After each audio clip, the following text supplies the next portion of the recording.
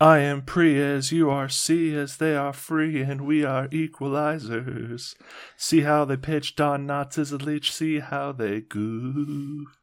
Making a new movie, a sequel no one asked for. Jimmy Neutron gone, Dead Trolls 2 Trolls United, the house with the clock and the walls to the Book of Death. This is the sequel, or maybe the prequel. I am the walrus. Goo goo gajoob. Coming soon to a theater near you. It's The Equalizer, so a weekly podcast where two idiots drop in cinema simply in the lap of a perfectly content solo film. My name is Mike Knoll, and I am joined, as always, by the sequel to my prequel, Madison Jones. Madison Jones. I appreciate your effort in that. That was really earnest. Thank you. And I realized took you a long time. I think you. It took me 20 minutes drunk to do that. So. Cool. If you were sober, it would have taken you half an hour. Oh yeah, days. Would have been a long day's night. Yeah. Hard day's night. A hard day's night. Long winding. A long road. day's journey into night. A long and winding. Penny road. Lane. Yeah. Yeah, you know. Would have taken me Penny Lane. Or down Abbey Road. We're doing Yesterday. Yesterday, all my sequels seem so far away. How many more Beatles songs can you just say? A number of them. Yeah. I mean, I could. Are we going to do that? Is that the bit now? I don't know if we need to. I mean, you know what? Let's let it be. Hey. Bazinga. Yeah. Yesterday. I think I want to hear what you thought first before I kind of go into. So I had seen this movie before I suggested it to you. I'd seen it a little while ago. I actually enjoyed it more this time rewatching it. It's a thing that I find with myself when I watch movies of like, if I'm expecting it to be something and it's not, it kind of makes me not enjoy it. And it's just because it's like, oh, this wasn't what I was expecting at all. And then when I come back to watch it, I'm kind of aware of what it is. I enjoy it more. So like this time, it's pretty light plot wise. And I've seen some interesting articles. If I can find the YouTube video, we'll include it in the show notes, talking about where this movie kind of should have maybe gone story-wise. But it's really fun. And I just had a great time with it. Like, you don't really need to know too much about the Beatles to appreciate it. No. For me, it really didn't get interesting until he was on tour with Ed Sheeran. Mm-hmm. Everything leading up to that was very boring for me.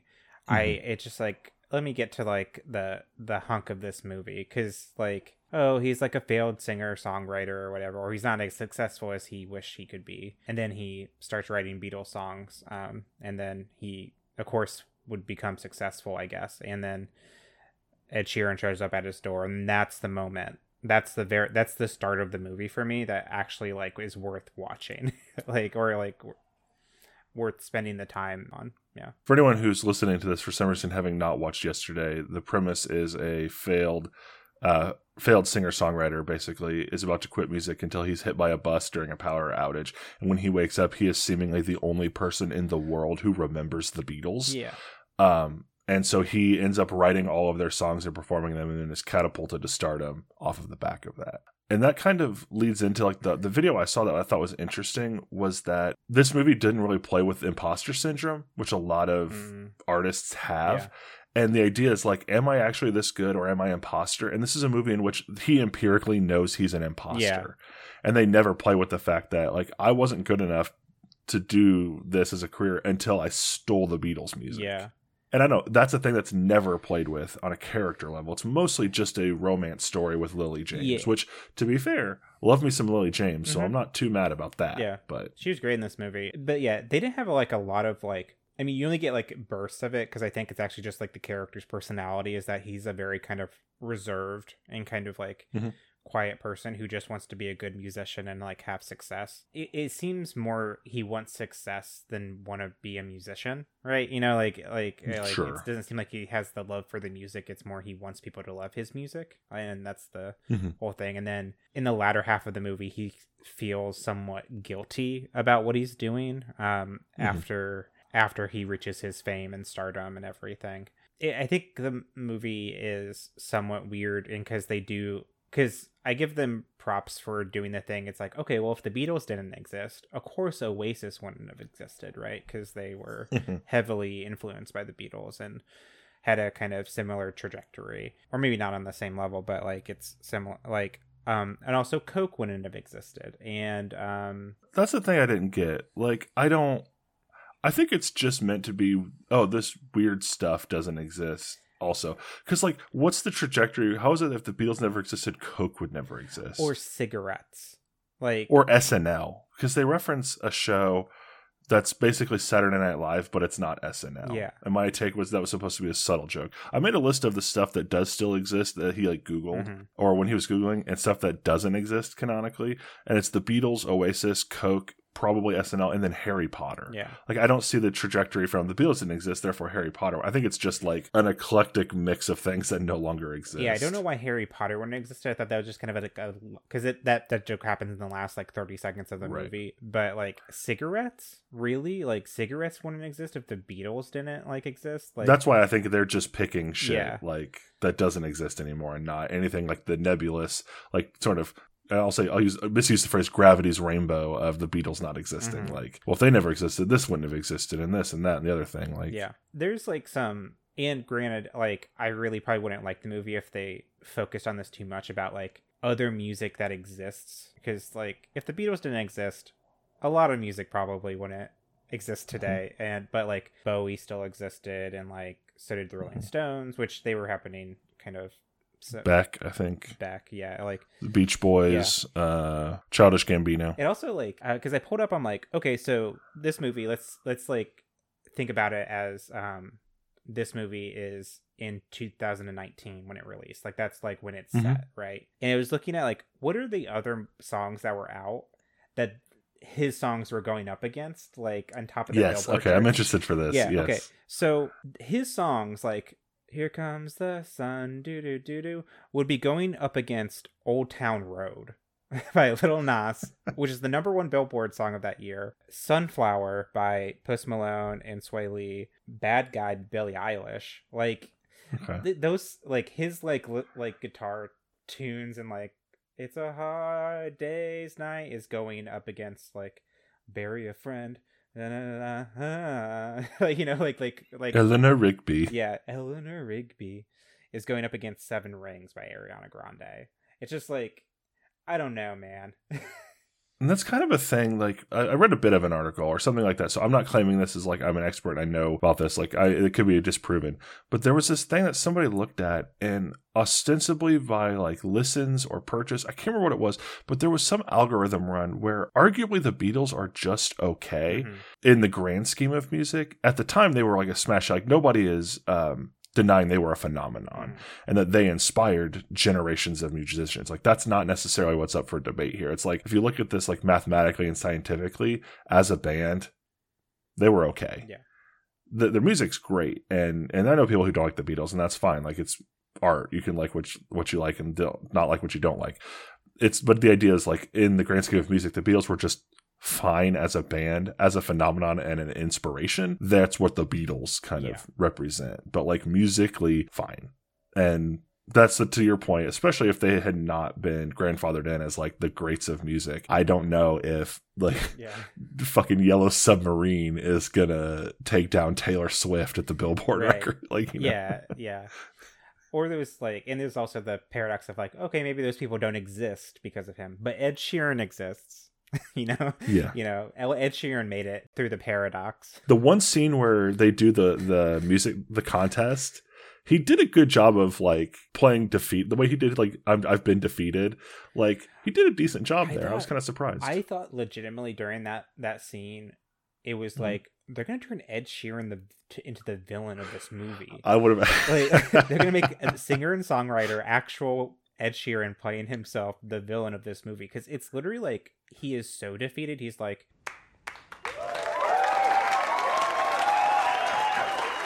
so the vote. No vote. No, that was an interesting moment. I was always told that there would be someone who came along that was a lot better than me, and you are definitely better than me, Jack. Yeah, wow, that was one of the best songs I've heard in my life. You're definitely Mozart, mate, and I'm definitely Salieri. Right, Jack. Yeah, I'm just like. Also, what a deep cut from Sheeran. Also, like, what a what a over dramatic man. Yeah. I mean, I will say those are my favorite parts of this movie, where they did stuff like that, where it's like, okay, I'm going to go over there for 10 minutes and you're going to go over there for 10 minutes and we're going to write the best song we can. And Ed Sheeran has this like nice song kind of touching. I'll put in some of the music here. And then fucking Jack sits out and just busts out the long and winding road. And just like, those are the parts where I was cracking up, imagining like you've never heard what a lot of people consider to be like one of the most beautiful songs of all time. And it's like, oh yeah, he wrote that in 10 minutes. Mm-hmm. I don't know. I enjoyed this movie. I also enjoyed Kate McKinnon's character, who there was a few lines she delivered. I was like, Madison Jones would say this exact sentence. Okay. Like, so you told me, you messaged me when you watched it that there was a particular line that was said in the movie that you knew would get me or something like that, right? Yes. I wrote down a few things. I'm gonna bet it's a Kate McKinnon line, but yes, it is. Okay. I think I said it was a Kate McKinnon line in the text. I wrote down some of my guesses when I was watching the movie. One of them was the fact that her name is Deborah Hammer, and that she kind of introduced. She's like, "I'm Deborah Hammer." No, that was not the line I thought you were gonna get the biggest kick out of. Deborah says, "I'm so thirsty. Give me the goddamn chalice." Yes, it's that one. It was like, but I need you to say, "I'm so thirsty, Deborah." Buddy, what I am offering you is the great and glorious poison chalice of money and fame. If you don't want to drink it, which I would understand, go back and have a warm beer in little Bonnie, England. If you do want to drink it, I need to hear you say, "Deborah, I'm so thirsty. Give me the goddamn chalice." There was another one that I kind of mentioned earlier. Bang me backwards over a Buick. She says that at some point. No, that wasn't necessarily the one. It was mostly the where she's getting real intense and like, I'm going to offer you the poison chalice. But I need to hear you say it. I need to hear you say, "I'm so goddamn thirsty, Deborah. Give me the chalice." Yeah. There's also like at the end of the movie, after he like after she's chasing him through the venue or whatever, she's just like, "In the name of money, stop!" Yes. And I'm like, I mean, Kate McKinnon is a gem in like everything she's in. Like, I wasn't the biggest fan of the new Ghostbusters movie, but she's the shining light in that movie, I think. Like, we're gonna do the Spy Who Dumped Me here soon. That is legitimately a movie where I don't know if Mila Kunis, his character, like laughing at her, is legitimately Mila Kunis just laughing because Kate McKinnon is just going off script or doing whatever she wants. But like, that is a movie where they just freed Kate McKinnon on set and let her do whatever. Yeah, well, and it's like Kate McKinnon at her best. Like, in the bloopers, I always watch bloopers on like anything. If I ever like have a DVD or something, or I can see, or I can find them. The bloopers of Ghostbusters, the Ghostbusters movie, of her just delivering one-liners is amazing. I don't know if you'll be able to find it, but maybe you can put a few in here. I'll see what I can do. Yeah, but it's so good. Kate McKinnon. There is the whole thing at the end of the movie where he admits to the world in the middle of an Ed Sheeran concert that I didn't write these songs, the Beatles did, or these people did, who were called the Beatles. And then he uploads all the songs for free to the internet on the most worst like computer looking screen ever that Rocky has in the backstage. I don't know what's with modern movies and like fake looking computer screens, but like it's got to probably because they can't, like, Dell or Mac is so like, you know what a Mac home screen looks like, and you know what like they probably just for branding purposes have to make a shitty looking. It also just looks so bad. It's always like a bar going up, like, you know, like it's really bad. But I'm just like, in the real world, he would be sued into infinity and beyond. Like, it's interesting. I have a note for that as my idea for the sequel. For one, the production company that he was working for, like that Kate McKinnon represented or whatever, who produced all of those songs that he just released for free, no matter like what he says, he didn't write them or whatever, he would be sued into all time. He wouldn't have a nice house by the beach with Lily James and like 2 kids. Spoilers. He would be destitute. Yeah. Also, I mean, we're kind of nitpicking the end of it. I'll say a fantasy movie. Yeah. But the idea that he was just like, I didn't write these songs. John Lennon, Paul McCartney, Ringo Starr, and George Harrison did. And there's like, no, we fucking didn't. Yeah. What are you talking about? Yeah. Ringo Starr's like, I work in a bowling alley. I didn't write any of these songs. What are you talking about? Yeah. Spoilers for this movie. Like, I think we're way past having to give spoiler warnings. Sure. But there is a scene where he talks to John Lennon or someone playing John Lennon. The actor, Robert Carlyle. Which, pretty good job as far as like, I could imagine John Lennon looks, that's what John Lennon would look like if he was older. But I thought they were going to actually get like Paul McCartney, who is alive, or Ringo Starr, who is alive, but maybe they just didn't want to have anything to do with the movie. But I mean, at that point, it might have also been a budget concern. They were already paying to have the rights to all of the Beatles' music. Yeah. Then paying Paul McCartney, Ringo Starr, and George Harrison to come on may have just been like not feasible. Yeah. Or maybe imagining a life where their success didn't exist isn't that cool of a vibe for them.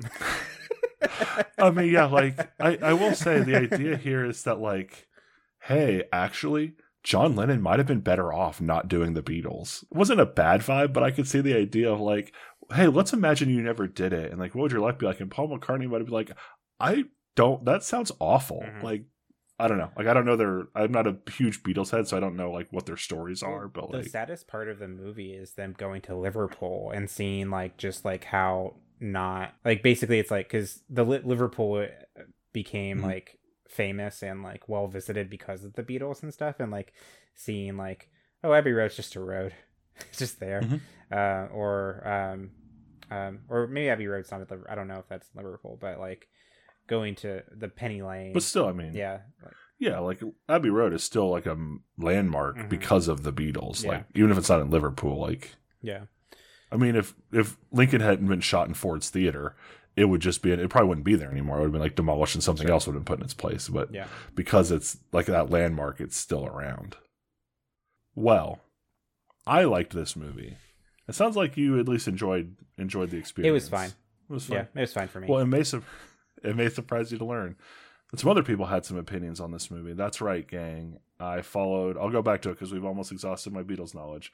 The Long and Winding Road. Oh no, that's right, Frequels. I took a yellow submarine to find Daddy's Tomatoes. The tomatoes at the bottom of the ocean?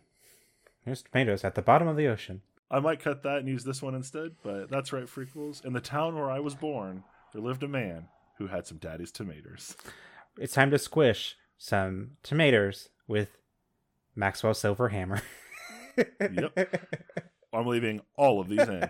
Our first review comes from Naomi B., who gave this 5 stars.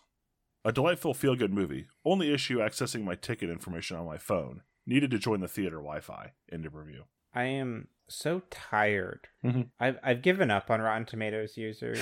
Like, I find them the most saddest individuals that exist in all of time.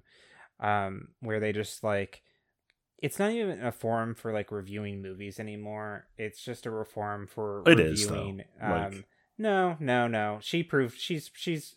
There's plenty of examples in this show that prove that wrong, and that. Okay, but I also pull 5 reviews out of like 100,000. I'm just speaking from my experience. Fair enough.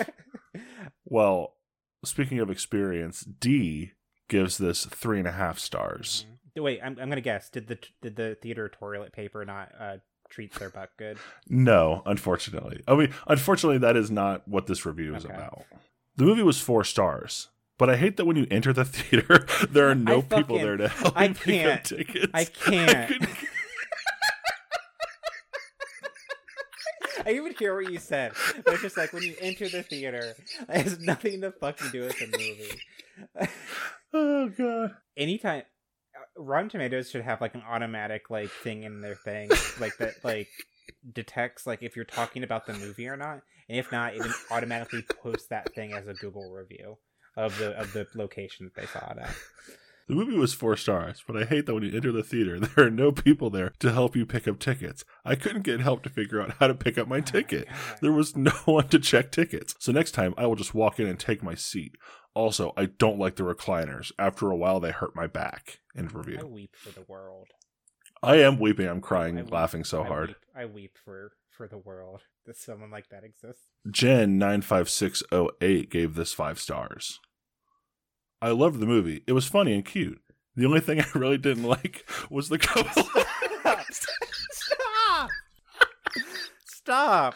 Oh my god. Jesus.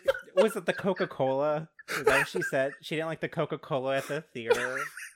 The fountain at the theater. The 14-year-old that works there forgot to change out the syrup filter or whatever. Oh, fuck. Okay. Love the movie. It was funny and cute. The only thing I really didn't like was the couple of old ladies sitting close by talking through the whole movie like they were at home. But I was too much into the movie to complain.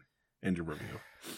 I have nothing left to say. Well, Roberta K gave this 1 star and she has something to say. Disliked plot. There wasn't one. End of review. I mean, that's at least about the movie, and that's a review.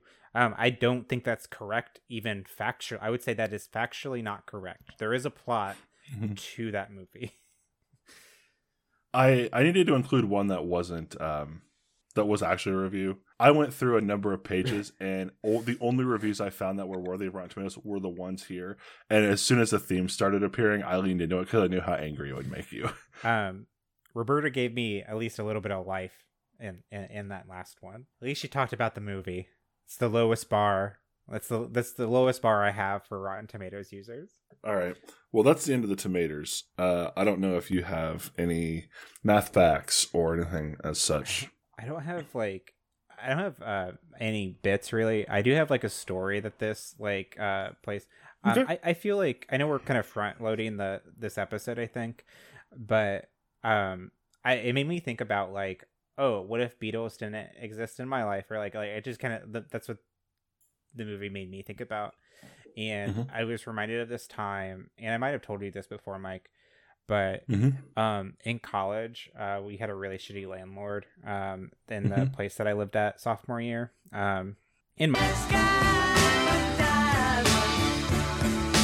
His name was Henry the Horse. And Brett Benson. You can cut it out or leave it in if you want. I mean, I might cut out the fact that you said the city I live in. We told him that we weren't going to live there anymore, and he was showing the house to some people, and I was out. I was out doing something else. I think I was doing like a radio project or something, and my neighbor had failed at making weed brownies, and burnt the butter and the brownies like in the oven, and it was smelled so bad in their house they just threw them outside. And they smelled so bad that they smelled like the stench filled up the whole neighborhood and street that I lived on. I could smell it from like a block away that there was like weed in this area leading up to like our houses. And when I was at the TCOM building, my landlord called me pissed out of his mind because the house smelled like weed because my neighbor threw out those weed brownies and everything. Right. And he thought it was my fault. He thought it was me that did it because I had a Beatles poster in my room.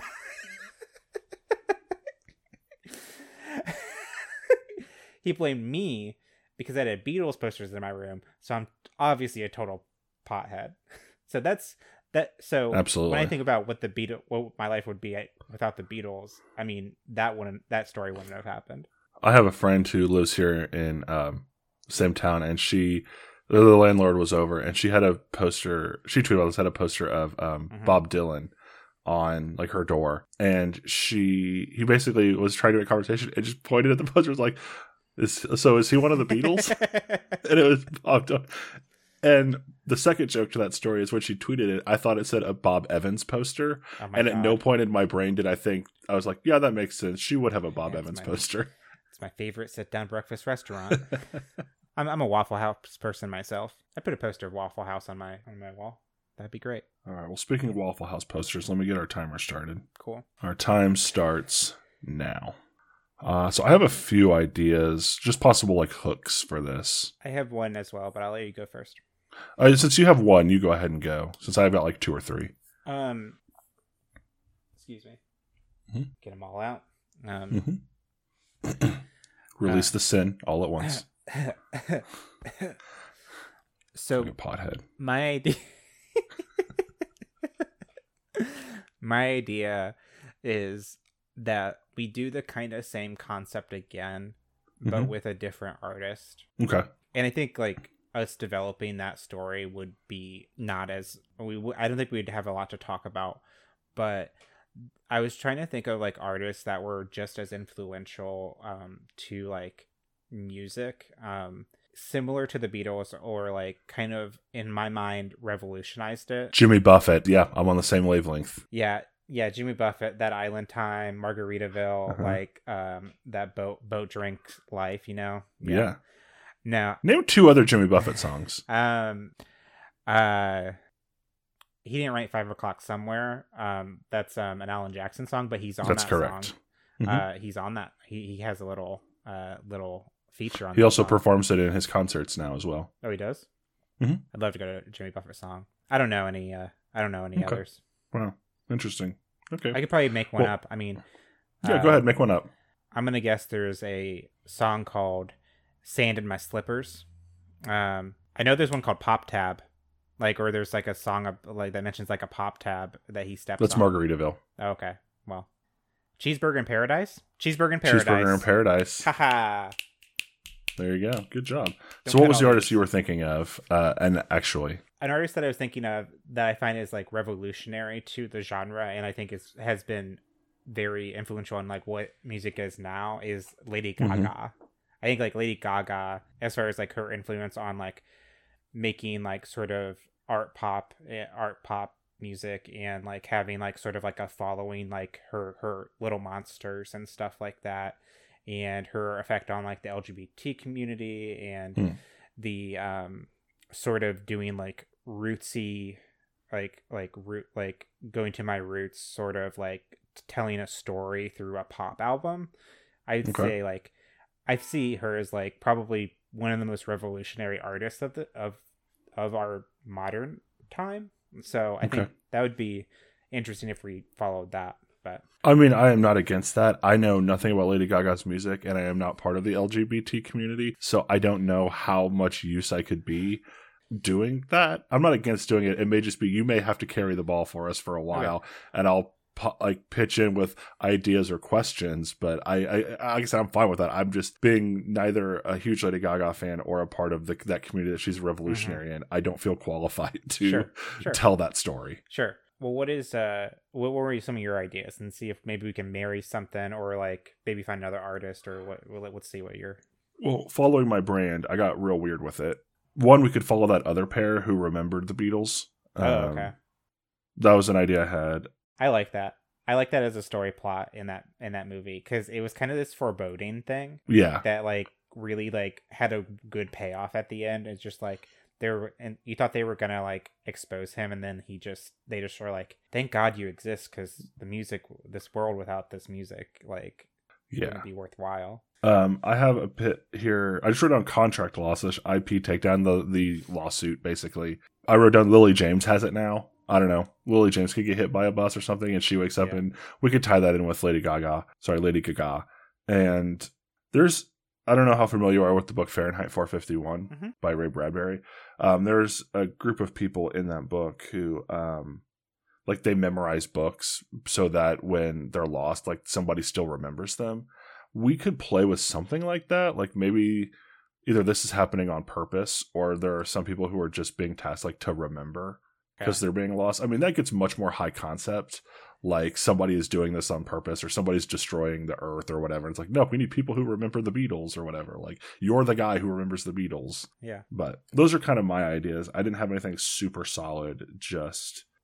Sorry. I had some notes here. I just now noticed that I had to talk about, but nothing important. Other than the fact that there's a stealth James Corden in this movie. There's a stealth James Corden. I didn't think about that. Fuck you. But those are my ideas. Fair enough. Those are kind of the ideas I had. I think the strongest one we have so far is probably what you had, just because that does tie into actual cause and effect and like things in the world. Mine could, if we did anything with what I said, it would be more of just like set dressing around the kernel of what you said. Sure. I think we don't have to do Lady Gaga or Lady Gaga. I like the idea of it happening to Lily James. I like it because I think she'd have someone to sort of like. I just, the scene where, because I see the scene in my mind where she starts saying something and he's like, wait a minute, are you the only person who remembers them? She's like, yes. How did you know? And he's just like, and like points at a poster of him from when he was like a rock star about the Beatles. Like, yeah, that'd be interesting. Who are some of like your artists that you like? And because I'd like us both to be able to like talk about it, or like, I mean, Jimmy Buffett. Yeah. I was kind of joking, but also kind of not. Like, I grew up listening to a lot of Jimmy Buffett music. Jimmy Buffett might be good. Like, I cannot also fathom Lily James being like, yeah, I love Jimmy Buffett. yeah. But okay, so do you feel like he is like his impact? Like, so it could be a small. I like this idea. I do like this idea. It's a much smaller movie of like being influential of like island time and like having like a chill hangout kind of like beach music. Like, I mean, we could also dig like much more personal, like, oh, Jimmy Buffett music was like the only thing my dad and I agreed on or bonded over. yeah, Like, and now that doesn't exist. yeah, And so maybe now she's like reintroducing it so that she can bond with her father again now as like an adult, because they didn't growing up. Like, we can make it, instead of like a global thing, we can make it just like a deeply personal, like the music was deeply personal as opposed to this great like world shattering band. yeah. What if it's? I'm trying to think of like an alternate version of it. Like what if her dad or something starts writing songs and that she remembers and only she remembers, but he's doing like he's like kind of writing this, or maybe he remembers them too. I don't know. I think that was a dumb thought, because how would he know the songs? So This is a hard. I have a way that this could kind of work. Okay. There's a song Buffett has called False Echoes, and it's like 15 minutes long, and it's this deeply personal song about losing his dad to Alzheimer's. Enduring echoes call out from his past. Time ain't for saving, no time's not for that. Chasing false echoes like a lost legionnaire.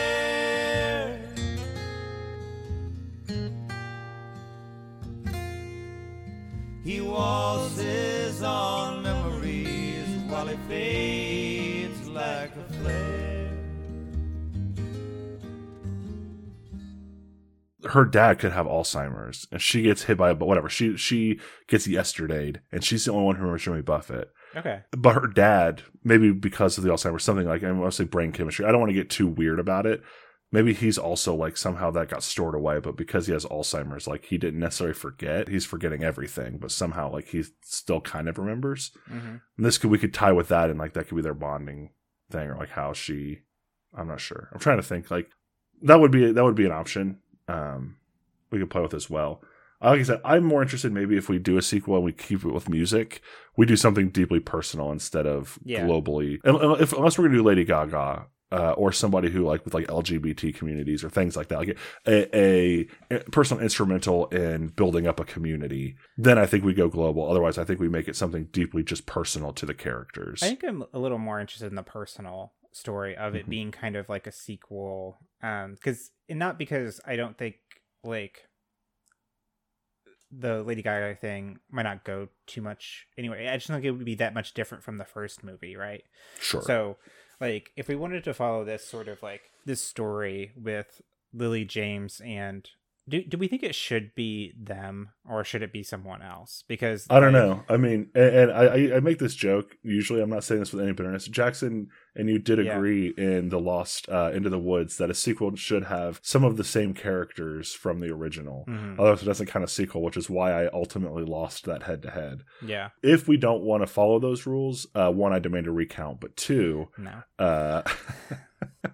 Two, we don't have to have the same characters. I think the characters maybe should make a cameo of some kind just to tie them together. But I'm also fine if there's none of the same characters. Yeah. I just think it'd be funny if it happened to like Lily James, and then Jack's character, played by Hamish Patel, could just be like, yes, no, I 100% understand. Like, how can I help? This is a zag. a slight zag, but what if it was happening to Kate McKinnon's character? Oh my God. Because there would be that scene in the movie where she would like show up at their house and be like, hey, I know like I tried to like sue you into infinity and beyond after that whole thing, but it's happening to me now. You know how you kept claiming there was a band called the Beatles and nobody else believed you or remembered them? Yeah. But it could be Jimmy Buffett, and it could be like a story with her and her dad, and like it could be this whole story, because like she's in the first movie she's a very rough character, and like she's kind of she's villainous, jaded, like sort of villainous in her herself. Like this could give her softer edges. This is kind of the Evan Almighty of a sequel, where she has this relationship with her dad. And she got into music because of him, and they used to listen to Jimmy Buffett all the time, but he has some sort of mental, like degenerative mental disease, and both remember, and then she uses her power to try to get these songs on the radio and like heard and everything, but everyone's just like, it's songs about like islands and like sailing and like cheeseburger in paradise. Like, what is this? I mean, like, but we get Ed Sheeran to sing them. We get Ariana Grande to sing them. That's the celebrity character in this movie. Or we get like Beyonce or something, or like someone who is like, I mean, Kenny Chesney is kind of veering into, I'll say Buffett's lane, but his country music's getting a lot more beachy. Yeah. Zach Brown's another one who does a lot of Buffett-esque music. We get Casey Musgraves. Casey Musgraves is awesome. And she might be down. Okay. We'll just give her a call here and see if she wants to do this movie. Yeah. So it's her goal to get Jimmy Buffett songs made again, even though that he's like has a very niche audience. But she feels it's still important because it's important to her dad and their relationship, and like it was the thing that they would have. Like when she would go visit him, she would play Jimmy Buffett's music, and now they don't have that anymore.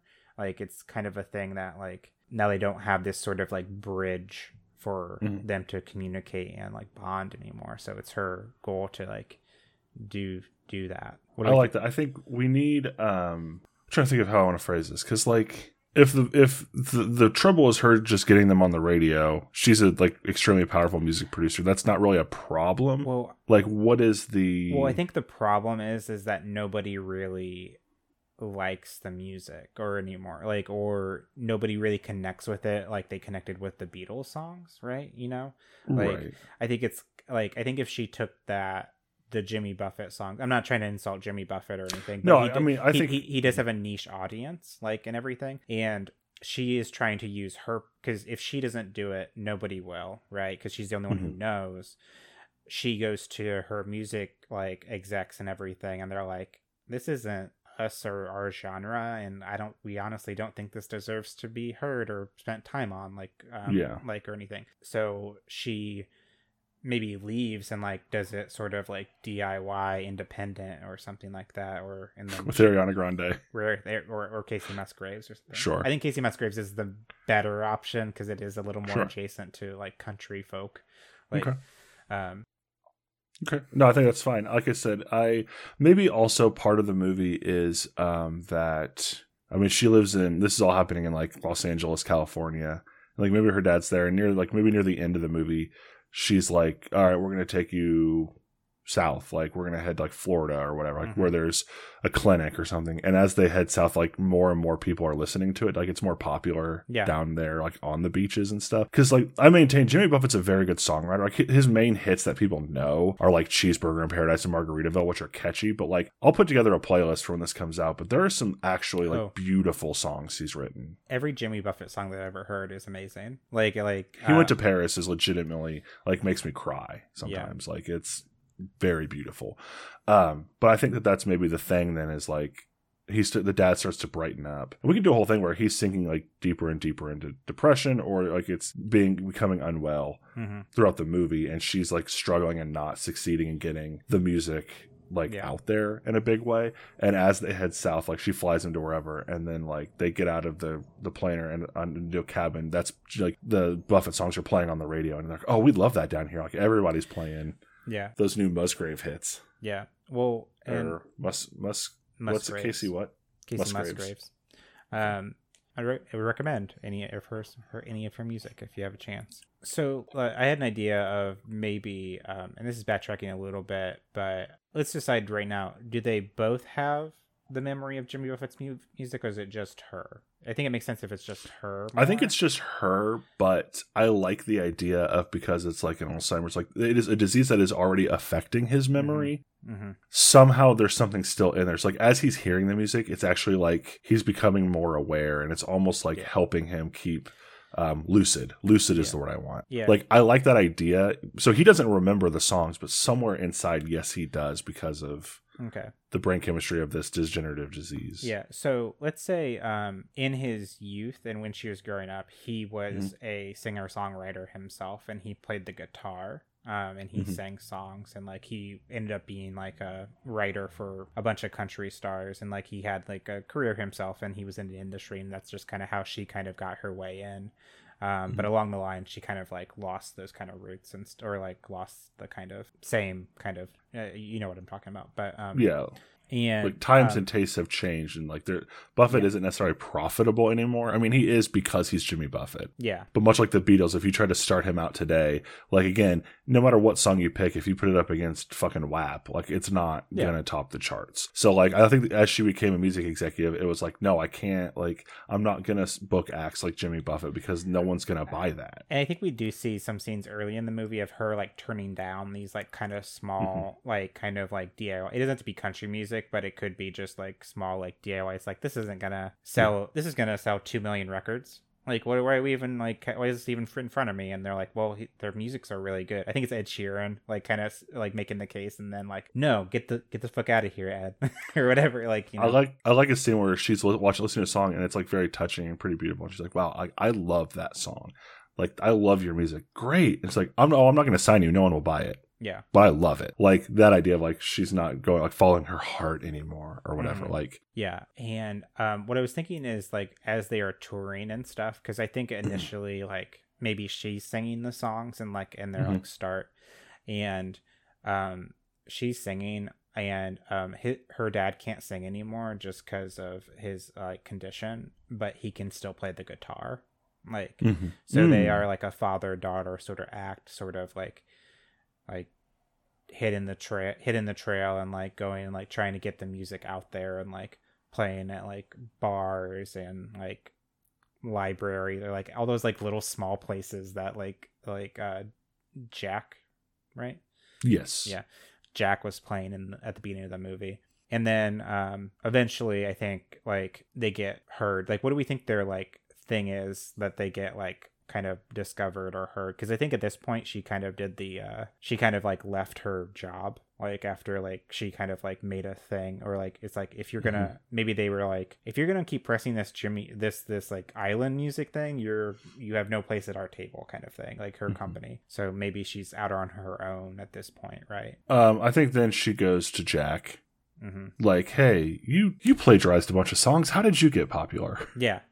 I think or so like just that attitude. And then it's like, what do you mean? And then she's like, this is gonna sound crazy, but, and she tells them, and he's like, and just points back at that poster of him like as like Jack Hamish or whatever, like the Beatles or whatever. He's like, yeah, that happened to me also. Yeah, I think maybe he kind of warns her, like, why do you want to do that? Like do you want the same thing that happened? Like you saw kind of what happened, and like it caused like all this discourse and stuff. And she's like, no, I just want these songs to be heard and like known. And maybe she reveals that she does have a personal stake in it with her dad, right? Yeah. So I think maybe he helps her. I think they are part of it. I think he's more part of the movie, and like he helps her, and they like Lily James's character like is their manager and stuff like that. And you know, you get Rocky back in, you get all the characters, you know. Oh yeah, we get the gang back together.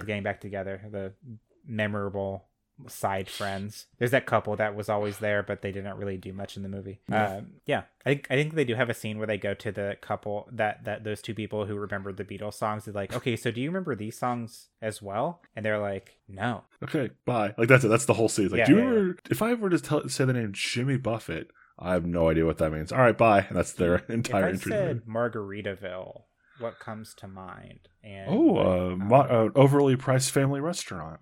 Yeah. Is that kind of like Bourbon Station? What? Bourbon Station. It's the thing that was created in the paradox, is that there was a there instead of Saturday Night Live, there was Thursday Night Live. Oh, there's like right, a Bourbon Station. Good Lord. Okay. Or Bourbonopolis. It's actually Bourbonopolis. That's what it is. Fucking pothead. So they go and they help them. They go on this like little mini tour around like the like Florida Keys, South Carolina, stuff like that. Yeah, like where the music like would be enjoyed, and they're playing like tiki bars, and they're playing like little maybe like mini festivals or something like that. Like I like the idea of them like playing at like a heavy metal like concert. Like it's exposure, it's all we could get, and they're like playing this like kind of like ukulele island song like right before like Guar or something. So what's the turn? Because like there has to be a moment in the movie where it starts to like go badly for them, and maybe it's the dad takes a turn for the worse, I assume. I mean, that would be... Well, I think eventually they meet Casey Musgraves. You're laughing. What did you what if Jimmy Buffett shows up because he also remembers his music? That would be great. Hell yes. Hell yes. And just like, I don't know what to tell you. I was on my yacht out in the ocean, like just fishing. I came back, walked into my house, guy with a shotgun like met me at the door, just like, who the fuck are you? And then I'm just like wandering around. Then I I was just kind of bumming around, and then I heard one of your songs like on some like maybe they booked a radio gig or something. Sure. Like, and I heard I think he has like a long beard and stuff, and he's like wearing like an island shirt, like a Hawaiian shirt too. And you can imagine my surprise when I heard Casey Musgraves Margaritaville on the radio. Yeah. Oh man, that's funny. Yeah, and I think initially they think it's like, oh yeah, this is great, now you can do the songs, and then like he tries to do it and everything, and like people are just like, who's this old guy on stage? Like, it's like, because I mean he became famous in his time, and then it kind of like long like a lot of the Buffett, like classic Buffett songs are about like drinking and partying and roughing it up and getting laid. And like a fucking 75-year-old man coming out stage be like, all right, I wrote this song about trying to have sex with college kids. Like, yeah. Just not very relatable. I think maybe that happens before. Yes. I think that he's like, go ahead. I'm sorry. You go ahead. This is great. I think that is a scene. I do think that is a scene. I think that happens before they meet Casey Musgraves. Okay, like I think like they show up on because they're doing their mini tour. Kate McKinnon and her dad like doing this thing, and then he hears one of their songs, and he just kind of shows up as like, what the fuck? And then they attempt to do it with him, and that's when they realize they need someone younger and more relatable to the actual content of his music. What if we go all the way back to the beginning of the movie? Okay. Jimmy Buffett shows up in Kate McKinnon's office, and she's like, wow, Jimmy Buffett. And he's like, wait, you remember me? She's like, yeah, my dad and I loved your music. And he explains what's going on, and no one else remembers him. And so that's how she gets in. Like, she's like, great, we'll start you out. We'll get you going, whatever. Like, we'll get rid of you. And then it doesn't work. And it's like, no, we need somebody younger. We need to get, and that's part of the adventure. Jimmy Buffett's in the movie. I like the adventure of him just kind of showing up and just like, what the fuck? That's a good twist for the second act. Because I like a just disheveled like Jimmy Buffett. Like, he has this like long blonde beard, and it just kind of like, what the hell? You stole all my music. How are you the only people that knew? And maybe that's kind of like how we set the in-universe rule. There's always three people within these paradoxes that always remember. Sure. That's good. But I think we do have a montage, and he shows up, and we cut back like a year and a half previously, where it's like Jimmy, and then it shows him trying to like go into bars, like, this is a song I wrote, and then it's like singing about like trying to get laid at like a college party, and everyone's like, the fuck, you pervy old man, like throwing bottles at him and shit. Sure. God. I really like that. So they do that. They get Casey Musgraves on board. They kind of like have her kind of be the conduit for the music. Maybe they work on songs together and stuff like that. And it still has the same message of kind of like, at least these songs are out there in the world and people can enjoy them. Because I think people do enjoy them and everything. And like, it's not as easy to make the same kind of following as he did, but like the music's out there and like people enjoy it. And then maybe the turn at the end is like the dad like just takes a turn for the worse, like, and I think he does pass away within the movie, like towards the end, and we have a good scene of like her like grabbing a guitar and like playing like one of their favorite like songs or something. Like what's a good like sort of like more not like Captain and the Kid is pretty sad, but it's a song Jimmy wrote about his grandpa. He died about a month ago while winter filled the air. Though I cried, I was so proud to love a man so rare. He's somewhere on the ocean now, the place he ought to be.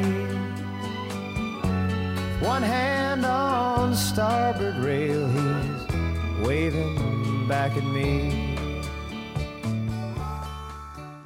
Oh, I mean, that's perfect. I mean, he's the captain, she's the kid. Like that's that's like I said, I'll post a playlist with any of the songs we talk about, sure. and some of the others that are just great lyrics. But that is a very lovely kind of memorial. Yeah, and I love that. Like, and maybe that's playing over. Like, you see her like playing that at his like hospital bed, and it fades into his funeral as well, like too.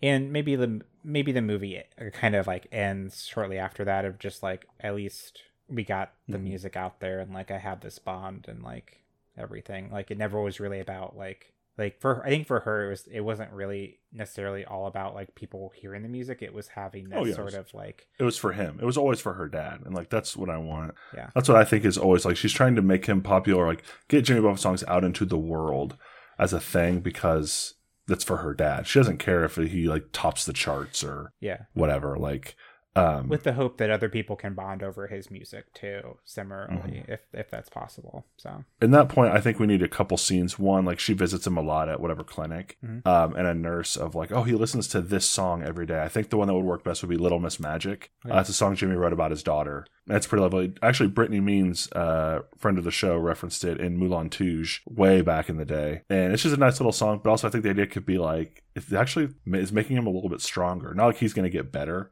but like every day he listens to this song and like has a little bit more life in him. That gives it a moment. And then I think the movie ends actually with Kate McKinnon's character maybe at a diner or a bar or something, and like a father-daughter do like karaoke or something of a Jimmy Buffett song or something like that. We see a father and a younger daughter bonding over one of the songs. Yeah. All right. I think that's great. So what do we call it? I have an idea. Island Time. One of the most famous Jimmy Buffett albums was a kind of a greatest hits. It was called Songs You Know by Heart. And it was just all the best, like the ones from every album that back when CDs were a thing and you didn't just have like whatever songs you wanted. This is a CD of just like the favorites. And I think especially given what the movie's about, Songs You Know by Heart would be a pretty good. Songs You Know by Heart. Do we need to do a Yesterday Story or No, let's not do that again. Songs You Know by Heart. Yeah. It's good. I mean, we can take a minute and try to come up with something else, but this isn't me trying to be like really critical of it, but it does sound like a Nicholas Sparks movie that's fair. Has Christian undertones. I mean, you're not wrong. I think thematically and for Jimmy Buffett, it is the title that would be like perfect. However, I'm also open to if we pick something else. What about The Captain and the Kid? Captain and the Kid's not bad. Let me think. There's Little Miss Magic. He Went to Paris. I'm gonna listen to fucking the Son Jimmy of a Buffett Sailor. today after this episode. I'll send you a playlist. Yeah. I got like a whole big long one of my favorites and some other stuff. Son of a Sailor. Also, I recommend when we get to the deepest part of winter and you're just like, oh my God, I can't take any more winter. Just spend a day listening to fucking Jimmy Buffett music. And honestly, it boosts the spirits too. I did this in college all the time when I had to walk like a mile to classes in the dead of winter. And I was just so pissed off about everything. I just listened to Jimmy Buffett all day that day. And I was like, I can get through the rest of winter now. I'm just worried Captain and the Kid is not a well-known Buffett song. Paradise, Margaritaville, Volcano is one that a lot of people know. 5 O'Clock Somewhere, technically not a Jimmy Buffett song. Boat Drinks. Come Monday. Come Monday's not bad. Kind of plays on like the Yesterday sort of. Likewise, False Echoes is the song about Alzheimer's, which would make a lot of sense, but again, not super well known. I Have Found Me a Home. I think at that point, Come Monday, if we're just gonna absolutely throw out the slam dunk of songs you know by heart, I think Come Monday is probably the best one we're gonna get to. Let's do Come Monday then. All right. Well, there you go. The sequel to Yesterday. There you have it. The sequel to Yesterday, Come Monday. Did we do it? We did it. We got it out there. I thought I think we struggled there towards the very beginning, like trying to figure out exactly what we wanted to do. But I think getting to Jimmy Buffett and then like we made kind of a very heartwarming story. I felt like and not a lot of goofs and gags, but plenty of sobs and cries. We hit the idea we wanted to do with 1.5 minutes left on our 15-minute timer. So awesome. We struggled a little bit. Yeah. But if we did it, that's credits on another episode of The Equalizers. Madison Jones, tell the people where they can find us. People can find us on Podbean, Stitcher, iTunes, and there's one I'm forgetting. Stitcher? Around Stitcher? I said Stitcher. Yeah, Google Play. Everywhere podcasts are found. You get it. You know where to find us. You know where to find us. You can also get in contact with us on Facebook and Twitter at The Equalizers. Our Gmail is equalizers@gmail.com, and our Instagram is _equalizers. And as always, we spell that EQUELIZERS, like in sequel. Like in sequel. Please give us a review and a rating. 5 stars would be great. 4 stars would be fine. 3 stars means you listened to the podcast. 2 stars means you don't like us. 1 star means that the headphones you were listening to our podcast on weren't comfortable or something like that. 3.5 star means that you heard the secret message. Special thanks to the Banana Boys for our theme song, Two Step Strutting, off their debut album, Technicolor Girl from Outer Space. You can find them on Facebook, Twitter, and on Instagram by searching Banana Boys. And as always, that's spelled BOYES, like in yes. The full album is available on all streaming services now. Madison Jones, what are we doing for the people next time? So I was thinking about like actors we haven't done, like we really haven't touched on in a long time. I was listening to something the other day, and they were talking about Tom Hanks. What's a good Tom Hanks movie we could do? There's one, but I'm working with a guest for that one, for That Thing You Do. Oh, That Thing You Do. Okay.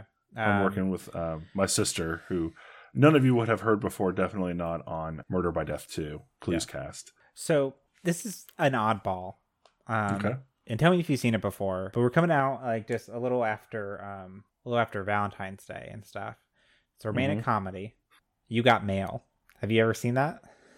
No, I've seen bits of it, but I've never seen the whole movie. Yeah. I barely remember it, and it kind of makes me want to do it because I know it's like these people having sort of like a parasocial relationship over email kind of thing. It's like cyber if I dating. remember right, they know each other in real life and maybe don't necessarily get along. Yeah. It's the Clark Kent Lois Lane dynamic of like she falls in love with Superman, but then is starting to fall in love with Clark Kent, and oh, thank God they're the same person. Yeah. It's kind of that. It's like Superman without the superpowers, the power of the sun, Lex Luthor, Darkseid. You know what we have to do then for our sequel? You mentioned Darkseid. We have to do the Snyder cut of You Got Mail. You've Got Mail. Okay, sure. Okay, tune in next time for the Snyder cut of You Got Mail.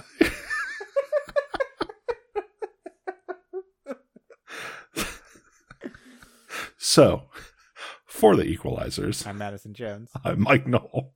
We live in a society where honor is a distant memory.